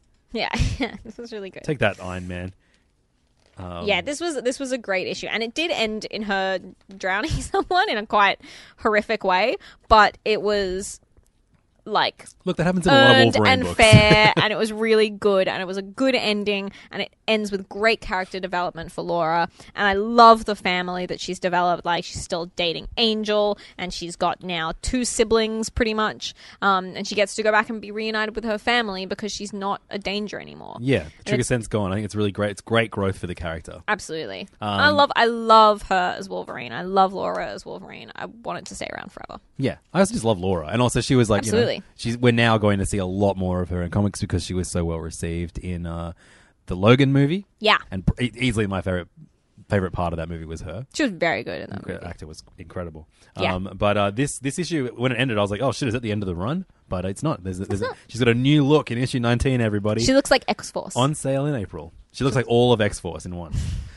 So Wolverine was good this week, and you know what else? Kingpin was great this week. Kingpin was also very good. The only thing I don't like about this book is the art.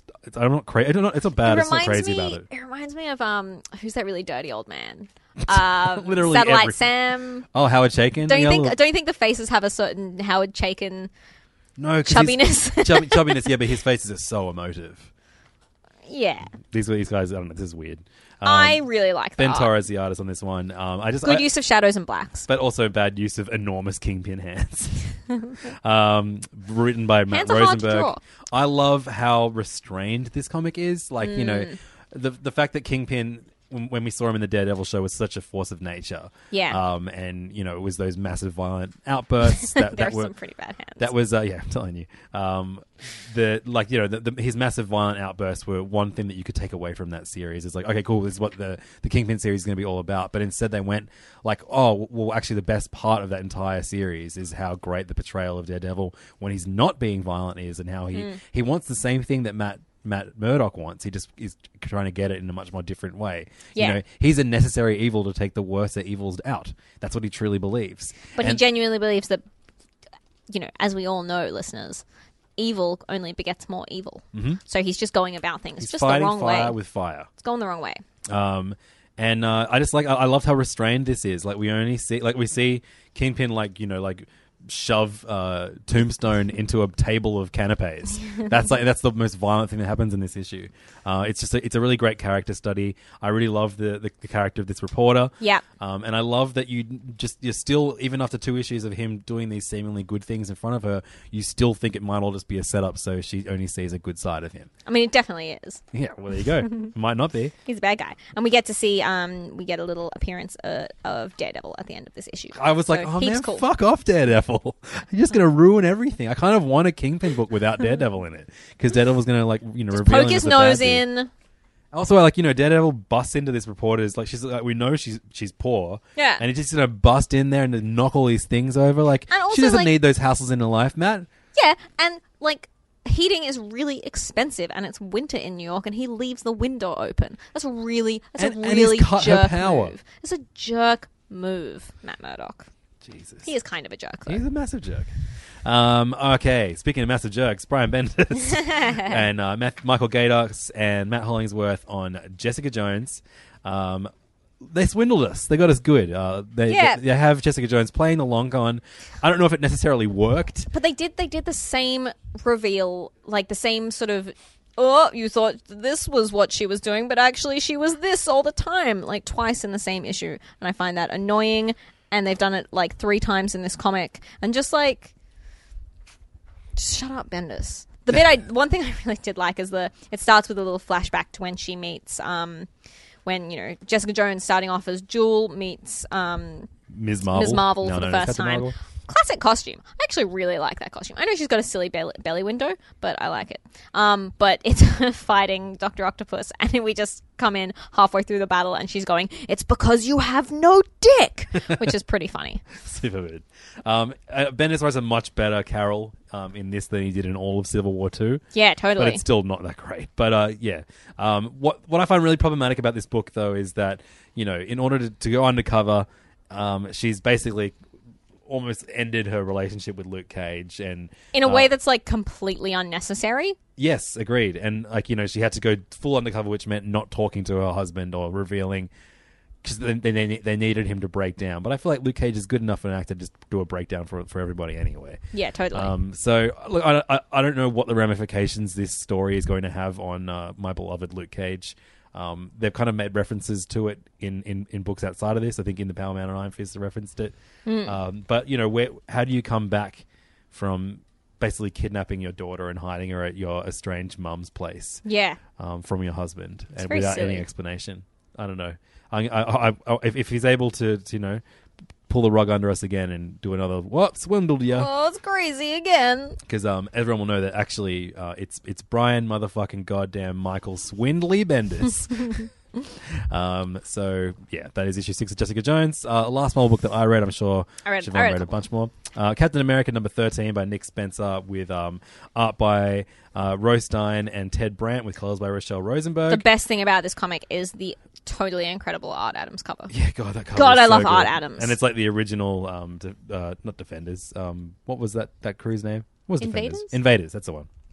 That's a weird name You're for right. a I superhero said that too. team. I'm like, oh boy. Doesn't sound good. But you've got Namor, Bucky, Cap, and the original Human Torch. Oh, 2 Human Torches. So it's the Human Torch and then like Torchy or something. Yeah, his sidekick. I don't know. Toro. Was it Toro? Yeah. There you go. Thanks, voice in Siobhan's head. This actual story is nowhere near as great as the cover is. It's basically about what's his name with the fucking hood on his head? What's his name? Baron Zemo reforming the Masters of Evil. Yeah. And this is almost like a setup to get everybody to read Thunderbolts, I guess, which is kind of going on alongside these 2 Captain America books and setting up Secret Empire. Yeah. I'm really over Secret Empire, and it hasn't even started yet. And this book is doing nothing to help that. Yeah, I do already feel slightly overwhelmed by it. And I wish that they were able to tell this story just in the one comic and have it be a bit more efficient, because I think that would work heaps better and it would manage to still be compelling. As it is, we're getting like an issue of Captain America sometimes once a week, but every 2 weeks at least. And this felt just like filler. Like there was so many pages of just, here are all of the villains individually that he's going to get to be in his new Masters of Evil. But he's got this one guy who, there was the Pleasant Hill event, which kicked off this whole big shebang off. Nick Spencer wrote this big event for Marvel last year, in which all of the bad guys had their kind of lives rewritten, so they thought they were regular-ass people living in this regular-ass town of Pleasant Hill. And there's one person who was never turned back into the villain that he or she was, and their name is Bob. And we don't know who it is. Have you got any guesses as to who it is? I'm guessing it's the Sentry. What a weird little twist that would be, huh, Siobhan? That would be a weird twist. Was he in Pleasant Hill? No. Well, that would be a weird twist then. I know it's going to be someone that we haven't seen in Marvel in a long while. It's got to be someone semi-impressive. Is and the Sentry alive? I don't know. Does anyone know? Is he Bob? Does anyone care? Oh, wow. Ah, well, there you go. Sentry's name is Robert. Okay, cool. I reckon it's Sentry. All right. Damn it. Jim, who look, his track record isn't that good. He thought Clark Kent was Martian Manhunter. But yeah, I reckon this could be the Sentry. Could be. Who cares? Not me, but kind of. Okay.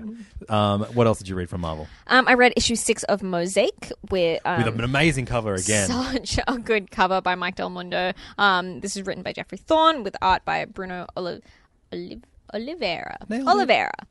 So this is like, what if Jericho played NBA basketball? Jericho from the Teen Titans. So he's an Inhuman whose power is that he can jump into people's bodies and then use their he gains a little bit of their knowledge and a little bit of their memories, but it sort of disappears after a little while. And at the moment, he doesn't actually have a solid form. So this is him kind of now teaming up more with the Inhumans, which kind of goes against him when he goes into Lockjaw's body and is like, wow, I really can't control my thoughts when I'm just a big dog, and ends up teleporting everywhere. It was pretty great. And then Johnny Storm, who, when he's like flamed on or whatever, can actually see him in his sort of incorporeal form, brings him to the Inhuman sort of royal family and is like, look at this guy, isn't that crazy? And everyone's like, we can't see him. But then it turns out if you just really focus, like you're using your powers, you can see him. Anyway, I still like this comic. I still like this character. It's one of those ones that, like, I think this book has already been cancelled. I could be wrong, but I hope he's a character that still sticks around, because I think, like, characters who can jump into other people's bodies are always a fun part of a team. I think that he's got a compelling backstory. I like him as a character. It really frustrates me because some of the time, you get people saying things like, Marvel are just paying lip service to diversity by putting diverse characters in, and they're not really, like, they don't mean it because they're not really trying with these characters. And I don't understand what people mean by that, because Marvel are not going to put money and time behind a character that they don't believe in, and they're not going to put, like, good creative talent on a book that they don't believe in. This book hasn't been selling that well, but I think people haven't really given it a go. I think that you can't expect a character to have 75 years worth of character development and history in their first flippin' story arc. I will say that I think they fucked up by making him an Inhuman at a time where that was the last thing anybody wanted. Yeah. But I think they've done a pretty good job of this does a good job of incorporating him into the Inhuman family in a non-irritating way. And it's this is kind of annoying because it's mistimed, because he had a part in, like, remember when they thought that the Inhumans had blown up Stark Tower? Yeah. Like, that happens in this. So it's really, like, the timing on this is really, really poorly done. But I like this character, and I want him to continue, and I want to see more of him in the Marvel Universe. Cool. That's my 2 cents. And I also read Dr. Aphra issue 5, which has great character development, fucking amazing art by our favorite Kev Walker. And I enjoyed it. I'm going to read this. I knew sometimes when it comes to, like, we get way too close to when we actually have to hit record. Yeah. And I'm like, okay, I can read this, which I've never even heard of before, or I can read this book like Dr. Aphra, which I know is just going to be solid, and we won't really say anything new that we haven't said about this book before in our review, unless you've got some incredible little tidbit you want to add. But that's no, it's just really good. I still love this book. I haven't not read it because I didn't dislike it. Is what I'm trying to say. It's great because, like, the sort of father-daughter team up is really excellent, because we get great sort of development between their relationship, as well as learning more about Dr. Aphra herself. She is double-crossed fairly hilariously in this by her supposed friends.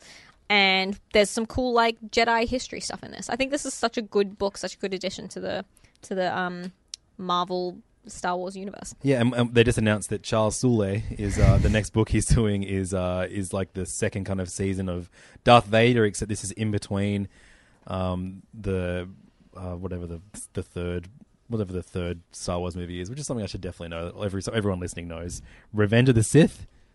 Sure, in between Revenge of the Sith and A New Hope is what the kind of, that's what the Darth Vader comic is going to be now. It's actually going back, which I don't think is compelling at all. I don't care about that era. No.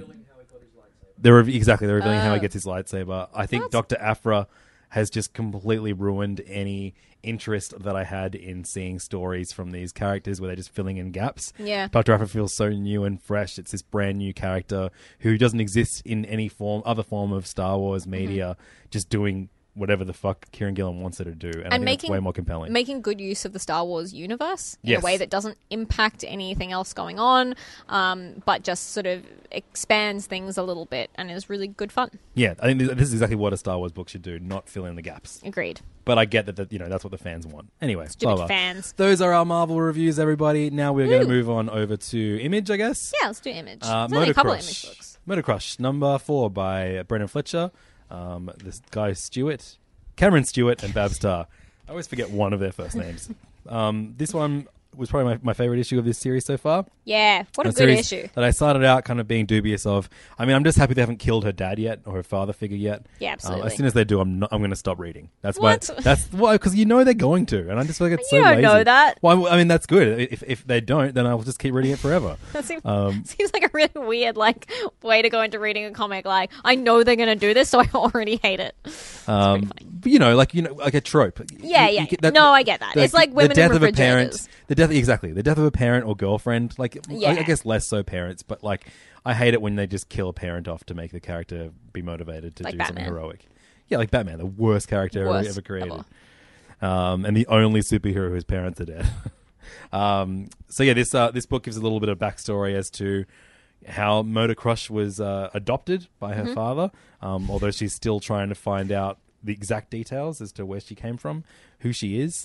Also, her name is Domino, not Motor Crush, but yes. What did I say? You said Motor Crush. Motor Crush. Oh, Mrs. Crush. Mrs. Crush. And we also see this new type of weird street drug, which is called Crush, that you're meant to, like, basically you kind of give your motorbike drugs to make it perform illegally faster. Yep. But except Domino, aka Motor Crush, can drink this Crush, and it looks like she needs it. She needs it to survive. It's what's in her inhaler. that's right. But this new kind of one can make her transcend space and time and turn into an Alex Mack-esque puddle of gloop on the ground. That's another comic that I would totally read. An Alex Mack comic. Yeah, that'd be great. That'd be great. I love this book. Goddamn, Babs Tarr is such a huge talent. Yeah, Babs Tarr is the best thing about this book for sure. It's so beautiful, and I think this is a really, really fun concept. I love seeing a little bit of the history of the character. This is another book that does a good job of kind of incorporating a kind of contemporary social media aspect, although this is slightly future set, without it being cringy and weird. Mm-hmm. Babs Tarr is so good at making the characters look fashionable and real and all that kind of stuff. Everything's really stylish and beautiful. Mm-hmm. I love the relationship between Domino and her sort of ex-girlfriend. Yep. I love the relationship between her and her dad. Until he dies, and I stop reading. Good book, everybody. It's really great. Good book. Great comic. I also take great joy, hate reading Green Valley. Are you still reading this? No. This is the Max Landis book with great art by Giuseppe Camuncoli about a bunch of knights in a world where there's a guy from the future who has an iPad which can kill everybody. If that sounds like it's up your alley. It's real silly and it's not a good book, but I still really enjoy reading it. I think that's an okay thing to do. Very healthy and fine. That's absolutely I'm not going fine. to give you an in-depth review. I think the fact that I'm still reading it means that I definitely enjoy it more than I let on. But I think it's still kind of trash. So that's my review of Green Valley, issue number 6. Nice. It's almost finished, I think. Solid. So only 2 more issues of hate reading for me. So did you not And read... then I'm only stuck with... I've got Planetoid Praxis, issue number 2 is on my next to read on the way home from this episode. It's a good issue. Not important to anyone listening right now. Really, really good issue. Continues, jumps forward a little bit in time, continues the world building of this universe, introduces some good headstrong teen characters, which I really like. Also really, really good fun is if you turn the book over, there is 2 little mini comics. Awesome.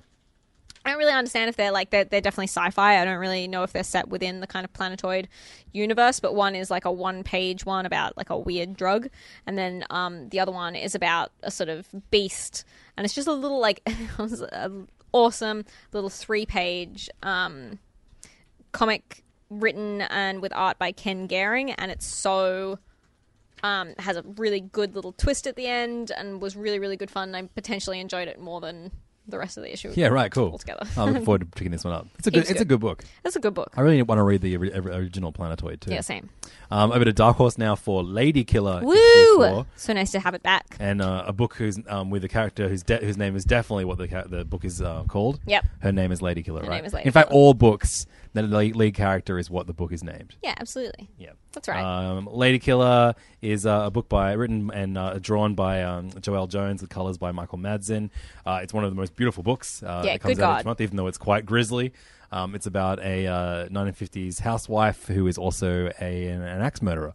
Or just an assassin, I guess. Yeah, she's an assassin. She does it. She does it for hire, not just for fun. The sequence where she strangles a stripper is like phenomenally beautiful, but also completely terrifying, horrifying, and awful. Yeah, but so good. Oh man, I love this comic. And that she has like a kind of like a mentor figure, someone who I guess trained her in the first edition of Lady Killer, which I need to read. And I believe you are reading for the next Queens of Kings. Is that right? Not for the next one, but The it's next- on the next. list. It's on the list for 2017, guys. The next one we're doing Power Girl, which I am geeked for. Very fun. This is but basically, there's a lot more at stake now than this is kind of started as like a kind of like funny, almost carefree murder comic, and now there's like big ramifications happening from these different murders that have happened, and they're being tied to the character of Lady Killer, Mr. Lady Killer in particular. Yes, and poor Lady Killer's dog. Yeah. There's some truly beautiful panels in this. Like of like pin-up quality beauty, I think. Yeah, unbelievable. Like each panel is so beautifully framed, and the inks are so gorgeous, and like every face is unique, and every facial expression is so well thought out, and I just love it. I love it. Real good stuff. Do you have any other Dark Horse books this week? What else have you got there in your pile? You got a few more? I've got a few more. Oh shit! I missed Reggie and Me. You sure did. I'm an idiot. I gotta read that one ASAP. Well, I read Reggie and Me. Yep. It was really good fun. We're Great. seeing, because it's told from the perspective of his dog Vader, we're sort of starting to see Vader slightly being like, is Reggie the bad guy? Is Reggie not a good guy? And we find, like, this is, like, the best bit about this comic is we get so much Moose time, and it is, like, adorable, because My favorite Apple app.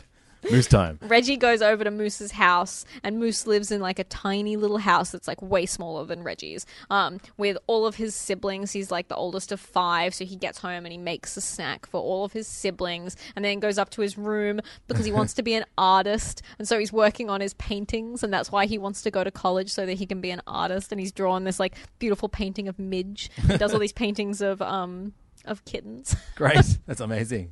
It's genuinely heartwarming and great, and I love this comic. Awesome. Really good.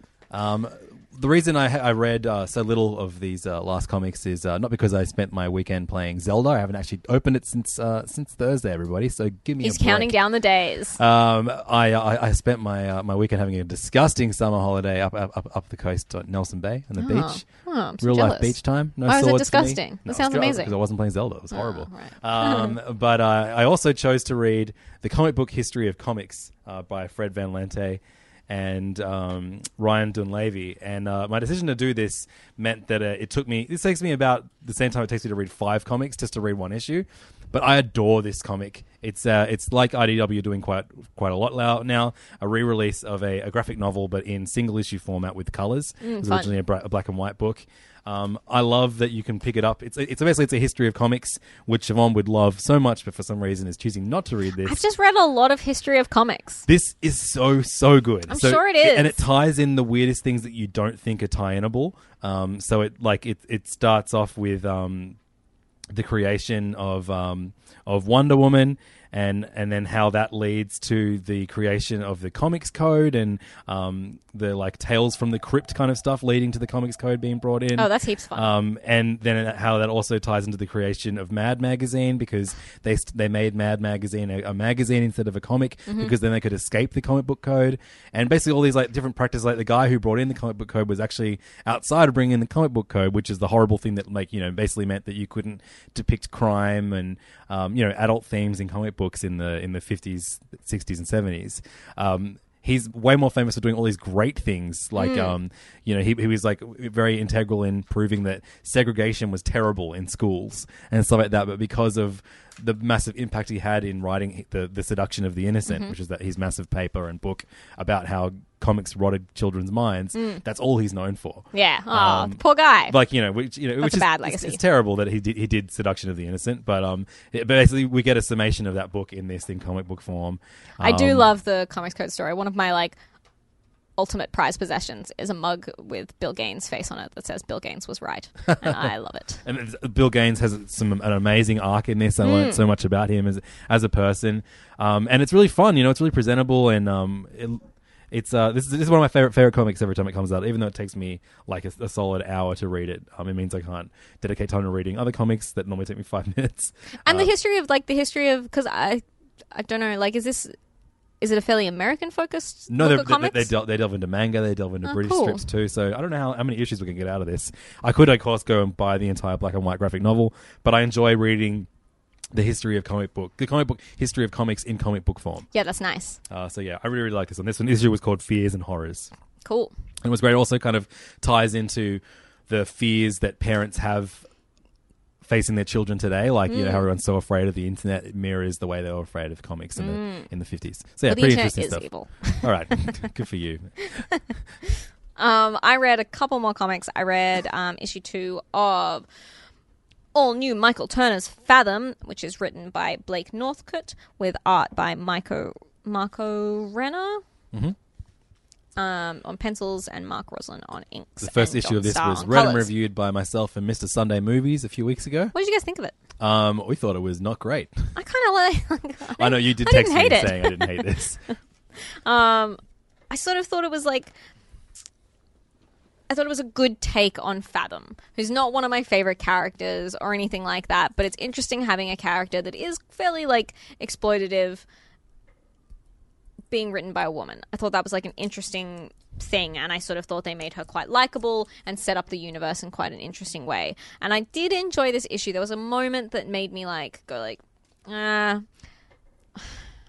don't know why you put that in, because it's like trying to be a meta commentary on comics as a whole, and because Fathom is known for her fairly like revealing outfit. Because she was made by Michael Turner, king of revealing outfits, and tiny, impossible waists. And so there's a bit where they sort of confront that, where she goes to a comic convention, which is always kind of annoying in a superhero comic. And someone goes like, oh, we'd love to, make a movie and a comic about you. You're like a real-life superhero. That's so cool, but we'll have to change your outfit. And the guy goes, well, according to several bloggers, comic book readers are an extremely sensitive group. They prefer fully covered heroines who dress very conservatively. And it just seems like that's a really frustrating simplification and misinterpretation of what recently has maybe been happening in terms of like giving Spider-Woman a jacket and some shit like that. And it's totally fine for Fathom to run around in like a swimsuit because she's an underwater character, and I don't even have a problem. Like, I like Emma Frost and I like Power Girl with a stupid boob window, but it just like that kind of took me out of it and seemed like a really unnecessary moment of criticism of comic bloggers in a weird way. Anyway, it's still fine. I still like it. It's a totally acceptable superhero comic. I could not fathom to read another issue. I'm a dad. It's a really exceptional comic, and if you have kids, I so highly recommend picking this up. Is Jim Henson's The Storyteller. This is consistently really good. It's always got a changing roster of writers and artists. This is an issue tale for this is issue 4 of the current series, Storyteller Giants. This is written by Fifi Ruan with like incredibly beautiful art, helped out slightly by Sunny Liu on a couple of panels and a couple of areas. But like, this is a story about a fisherman who finds a talking fish, discovers that all of the fish have been were originally humans who were turned like traditional Japanese wood art. That's amazing. It is exceptionally beautiful. And the fish were all originally humans who were turned into fish by a giant who decided that he hated all humans after his wife left him for another man and was like, humans will never break my heart again. I'm turning you all to fish. And like, this is such a beautiful comic to look at. Like, it's really an incredible piece of work, and I think it's totally brilliant, and I think everyone should read it. Awesome. Definitely pick it up. And I also read issue 3 of Sherlock, The Blind Banker, which is the manga version of the Sherlock TV series, which is adapted by Jay, a manga creator. This just continues to be excellent, really good fun. Yeah, so I ruined the magic for me. When I read the first Sherlock Holmes manga, I had not watched Sherlock before. And I loved the manga so much that I've now watched Sherlock. And so reading this now, I really didn't like the second episode of Sherlock, and I hate having to revisit it, even though the manga is considerably better than the show. The manga So I is dropped much it. like, and this wasn't. Am I an idiot for dropping it? Oh, look, this isn't the best story of the Sherlock TV series, so I think you'd be okay with like skipping and like waiting until the next series starts. Is series 2 way better than series 1? I remember it being. It's been a while since I've watched Sherlock. I enjoyed Sherlock. Okay, cool. But this was definitely like not the best episode. I found Moriarty, the reveal of Moriarty in season 1, so annoying. I don't even remember that. We're in like a public pool, and there's like all these like weird fake out moments. It's really, really weird. Oh, yeah, that was it's like weird. played for comedy, and it's not really very funny. Anyway, really good. I'm actually looking forward to seeing that in the manga because that was so strange. Yeah. Yeah. I really love the dude who played Moriarty in the show. No, he was as well. excellent, totally, but it's so goofy. Anyway, The those are our last thing, reviews. sorry, the last thing I did read, and I didn't get through it. I'm sorry. Yeah, I was going to start this just so I could give a tokenistic. Me too. Yeah, but it's really thick. But so far, it's extremely interesting. Is Itchy F Workers Graphic Memoir of Fukushima.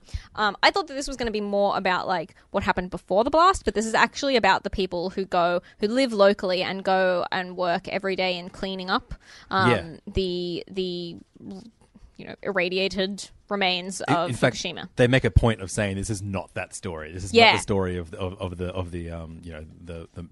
meltdown itself. Yeah, and there's actually a very interesting little like piece of little essay at the beginning where they sort of there's been quite a lot of criticism of the book because he's quite a sort of compliant worker, and there've been a lot of criticisms of the company who do this, and it doesn't really go into that sort of stuff.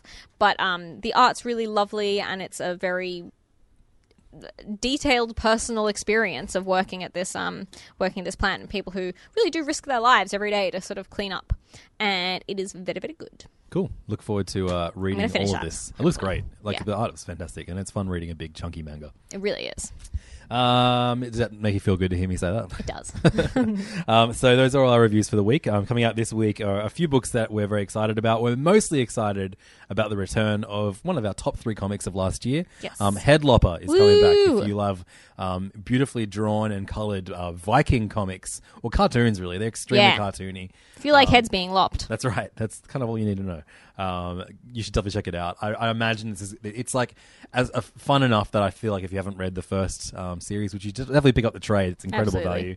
You get these 4 massive bulky issues plus a bunch of backup material in the first trade. But I'm sure that's going to be a good jumping on point, even if you haven't. Absolutely, and it's this is in Australian dollars, this works out at $10.95. I'm not quite sure what that is in US dollars, but it is genuinely worth it because it's it's a quarterly book. It only comes out once a quarter, and there's no ads, and it's beautifully presented, and it's a totally brilliant comic, and you should all read it. The last series had lots of incredible artists doing variants, like Mike Allred and other people whose names escape me right now. But I'm looking forward to seeing who they're working with this time. It's Absolutely. written by Andrew Mick something. Oh gosh, I forget. It's written by Young Beast. We also get a new Boombox series. I really enjoy all the Boombox all ages series. This one is called Cody and the Creepies, and it's a punk rock comic for kids. That sounds real good fun. I'm really excited also to see the return of Mirror, which was one of the comics that was kind of originally developed under the 8 House umbrella, sort of controlled by Brandon Graham at Image, but now the 8 House project didn't really work out, I don't think, so now this is just existing separately. This was one of my favorite, this is such a brilliant book, guys. Track down the graphic novel, because it is this beautiful kind of religion, fantasy, sci-fi book and I don't know how else to explain it because it's completely unique. And this is written by Emma Rios, who is the artist on Pretty Deadly, with art by Hui Lim, who's a so this is it's a really interesting book because he's a, I think, Singaporean artist and she is a Spanish writer, and so it's a very, very interesting book that comes out at the end of that. So I'm really geeked to see that return. Speaking of Emma Rios and Brendan Graham, we get a new issue of The Island. Woo! Oh, just Island, sorry. Such a good cover. Their anthology together. We also get the first issue of Neil Gaiman's American Gods Shadows over at Dark Horse. Love that book. Read a little preview of the first issue and it was good. We get the finale of Ta-Nehisi Coates and Roxane Gay's Black Panther World of Wakanda. So it's exciting to see where that ends up. Batwoman #1 starts properly after the Rebirth issue, which should be great. And we get the second issue of Super Sons. Which I'm sick. Very, awesome. very excited for. Man, good week. Lots of good stuff coming out next week. There's a whole bunch of stuff we didn't mention. Let us know what you're picking up. Send us an email to seriousissues@kingscomics.com, or even better, add us on Facebook, facebook.com/seriousissuespodcast, or join our group. Facebook.com/groups/Serious Issues Podcast. It's a goddamn mouthful, everybody. A goddamn mouthful. But it's worth every it. single week. You can find me online at Levdog, LEVDAWG, on Twitter, Instagram, and Facebook. And Siobhan is Siobhan, SIOBHAN. Nailed it. CBG. At that. At that. On Twitter and Instagram. Listen to my other podcast, Hey Fam and The Mitchin, which has just made a big return. If you would like to hear me talk about food all the time with a Sydney chef called Mitch Orr, we have a new format and it's recorded properly. We're doing some video stuff. I used to live with Mitch. You did? Wow. Crossover. He's very tidy. Lots more opportunities for you to hear my voice throughout the week. You'll also have an opportunity to see Siobhan and I talking about Iron Fist. We did some adverts that are coming out, I think, at the end of this week. So we tricked you all. We said it was going to be Serious Issues TV, but actually we're just corporate shills. I feel like anyone who truly knows us could have guessed that. Yeah. Thank you so much for listening, and we'll see you next week. Yeah, that'd be nice. Look forward to it. Sorry, I didn't realize I was expected to contribute. You've got a catchphrase and everything that I said I'd never make you say again. Yeah, exactly. Stay serious, everybody. Hi, guys.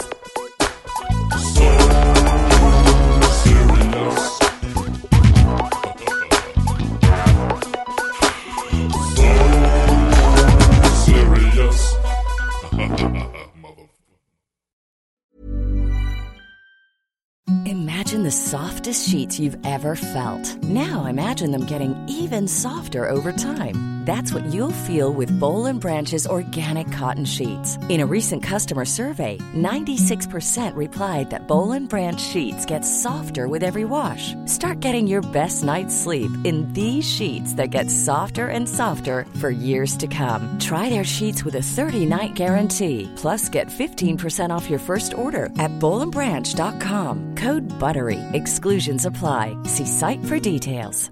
Hi, I'm Daniel, founder of Pretty Litter. Did you know cats tend to hide symptoms of sickness and pain? I learned this the hard way after losing my cat, Gingy. So I created Pretty Litter, a health monitoring litter that helps detect early signs of illness by changing colors, saving you money and potentially your cat's life. Pretty Litter is veterinarian developed, and it's the easiest way to keep tabs on your fur baby's health right at home. Go to prettylitter.com and use code ACAST for 20% off your first order and a free cat toy. Terms and conditions apply. See site for details. Planning for your next trip? Elevate your travel style with Quince. Quince has all the jet-setting essentials you'll want for your next getaway, like European linen, premium luggage options, buttery soft Italian leather bags, and so much more. And is all priced at 50 to 80% less than similar brands. Plus, Quince only works with factories that use safe and ethical manufacturing practices. Pack your bags with high-quality essentials you'll be wearing for vacations to come with Quince. Go to quince.com/pack for free shipping and 365-day returns. When it comes to your finances, you think you've done it all. You've saved, you've researched, and you've invested all that you can. Now it's time to take those investments to the next level by using the brand behind every great investor, Yahoo Finance. As America's #1 finance destination, Yahoo Finance has everything you need, whether you're a seasoned trader or just dipping your toes into the market. Join the millions of investors who trust Yahoo Finance to guide them on their financial journey. For comprehensive financial news and analysis, visit yahoofinance.com, the #1 financial destination, yahoofinance.com.